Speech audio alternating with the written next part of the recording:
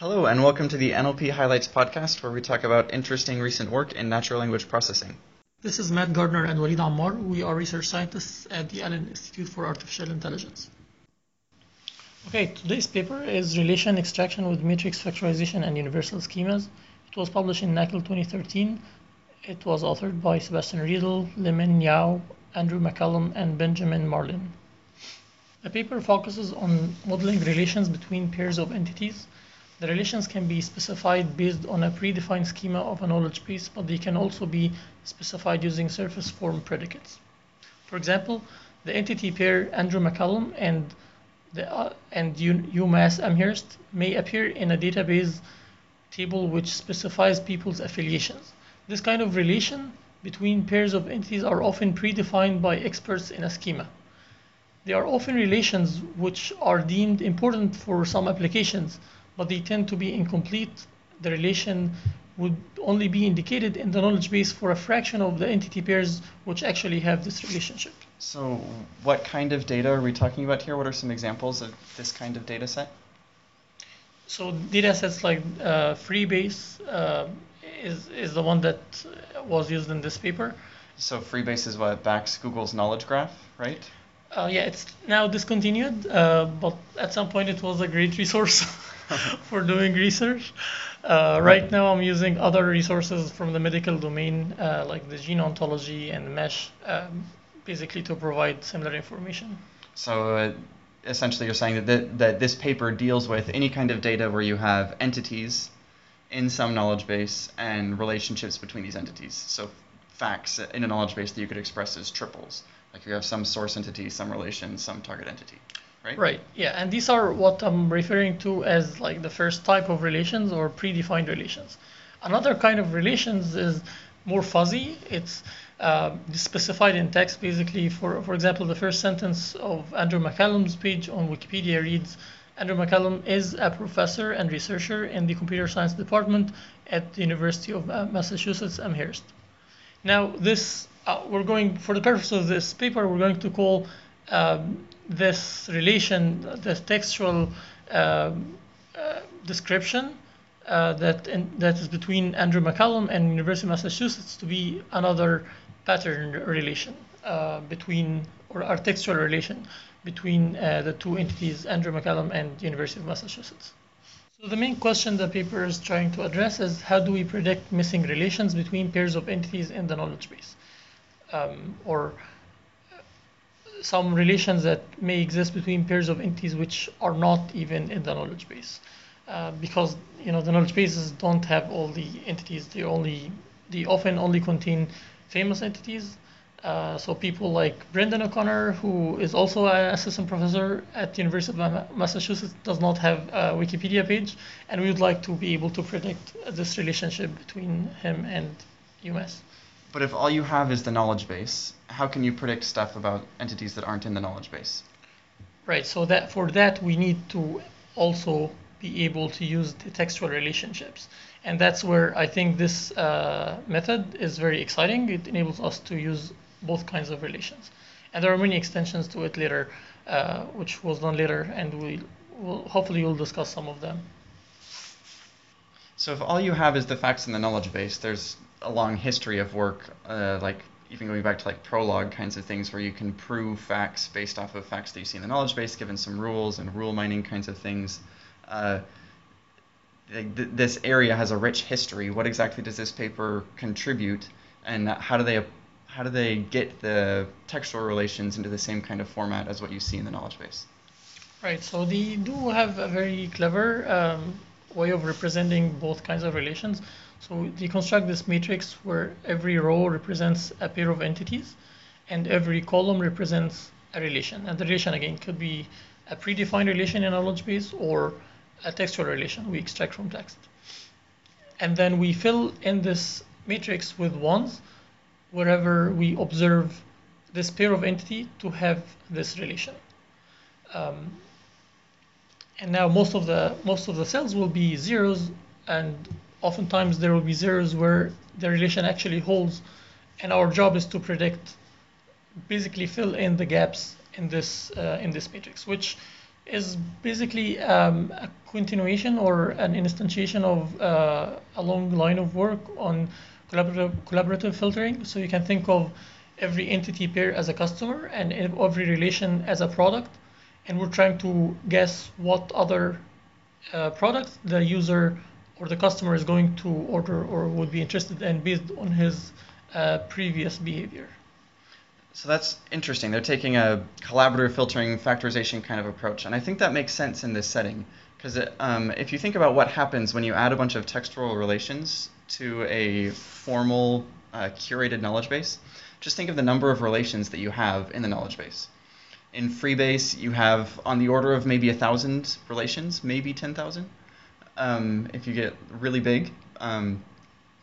And rule mining kinds of approaches, like typical knowledge base inference approaches that don't use textual resources, scale often on like some exponent where the thing in the exponent is the number of relations that you have. Oh, okay. And so if now I say, oh, I'm going to take all of these relations that I see in text, and there might be, I don't know, hundreds of thousands or a million different relations that I see in text, the performance of my algorithm is just going to explode. Like, you can't handle this. And so there's also another issue, which is a lot of these textual relations might have similar meanings. They might be at least close paraphrases of each other. And so you really want evidence from one of these relations to be shared with evidence from another textual relation. So you put them into some kind of similar space. So this kind of factorization or embedding kind of approach makes a whole lot of sense when you start looking at knowledge-based inference as this universal schema style problem. Right. So concretely, the paper discusses 3 models for predicting whether a particular relation holds between a pair of entities. The first one is referred to as the latent feature model. It computes the dot product between an embedding of the entity pair and an embedding of the relation in question. The second model is referred to as the neighborhood model. Here we learn an association weight between a pair of relations to infer whether a particular relation is true given another relation. So to score a relation the relation in question for a pair of entities, we sum up the association scores for all the other relations that are observed for this entity pair. In the third model, it's referred to as the entity model. Here we estimate an embedding for every entity and an embedding for every slot in a relation. So if we're talking about a relation called professor at, there will be an embedding for the professor argument of this relation and another embedding for the institution argument of this relation. And then we use dot product to compute basically how compatible the embedding of the entity and the embedding of that argument in the relation. So let's think about the trade-offs in these different models, what decisions might lead you to pick one over the other, or what their characteristics would be. So this latent feature model says I'm going to have an embedding for an entity pair and an embedding for a relation, and I'm going to predict something just based on these dot products. What this means is that at test time, I have to have seen the entity pair at training time, right? Otherwise, I won't have an embedding for it, and I can't make a prediction. And so this is nice in that if I have seen that entity pair before enough times, I can get a good sense of what this means, and it will let me compute similarity across relations pretty well and across entity pairs. But it relies on this sparse data, and so you very likely for most entity pairs won't have seen them at test time, and so won't have seen test entity pairs at training time, and so you're going to have a hard time using just this model. In contrast, this entity model says, I'm going to learn an embedding for each entity and for each relation, and I'm going to use just this dot product to figure out which entity pairs participate in which relation. And the issue here is that if you think of something like a married to or spouse of relation, this is a sparse matrix. It's essentially a permutation matrix in this knowledge-based tensor, which means essentially so people could be married more than one time, but for the most part, you will have at most one entry in each, one non-zero entry in each row of this matrix, which means it's a permutation matrix. The problem with permutation matrices is that they have full rank. And so if you try to decompose a full rank matrix into some low rank representation, you're just going to have a hard time. This is linear algebra. You can't do this. And so what this means is that just the entity model by itself is going to have a really hard time recovering sparse relationships that exist between your data. You're not going to be able to predict who's married to who just with this entity model. And so if you can combine, I guess that these are some of the trade-offs that you get with these three different models. And so being able to combine them in different ways is, I guess we'll see in the results, but this should do better if you can use signals from all of these different kinds of models. All right, they simply add up the scores that you get from each of the different models, and they show that some of the combinations give you improved results. So to evaluate these models, they did two kinds of evaluation. The first is splitting the facts obtained from the free base knowledge base into a bunch of training facts and test facts, and they also split the tuples, the entity pairs, into train and test pairs. And then in table 1, they show the results for a set of relations that in the test set.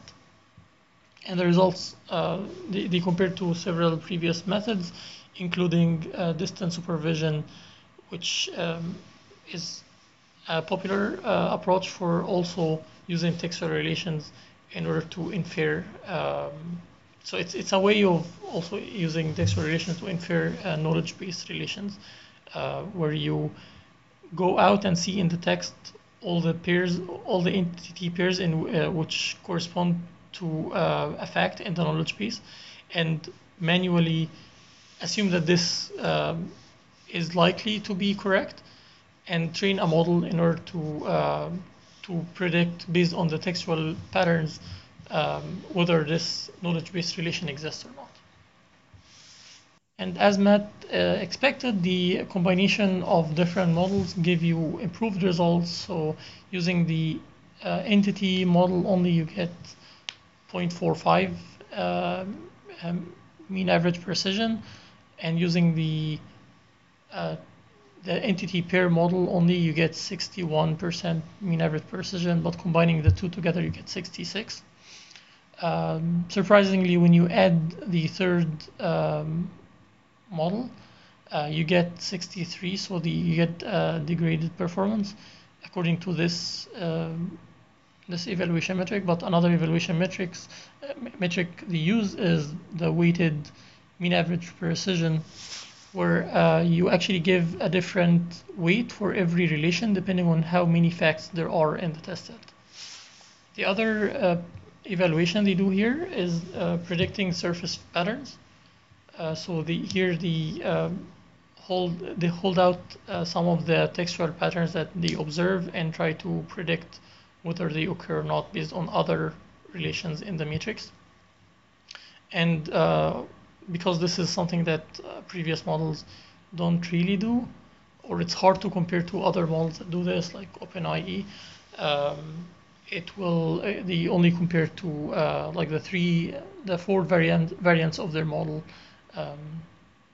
And again, they show that certain combinations give better results, but not always. So in particular, the F model, the one where you embed pairs of entities, seem to give the best performance for the according to the weighted map, and according to the other metric, the map metric, both the entity pair model and the combination gives the same performance. Yeah, and I guess looking at the results, the story is, for me, a little bit mixed. It doesn't look like adding the entity model really buys you much at all. Maybe it gives you a slight boost in performance, but the majority of the signal here, we're dealing with sparse facts, and so the majority of the signal that you get is by this entity pair embedding model that has the capacity, like if I saw a sparse fact at training time, I can make some inference based on that sparse fact at test time. And that's what this model is getting. And you get a slight boost in some cases by also trying to model the entities themselves to say, like, what relations should this entity generally participate in. But almost all of the performance here is coming just from a model that finds similarity between training relations and test relations. Yeah, and it seems like because they use the textual relations, that is definitely less sparse if you have enough text in order to find this. So it would have been interesting to also see how the model performs using only knowledge-based relations or only textual relations. But yeah.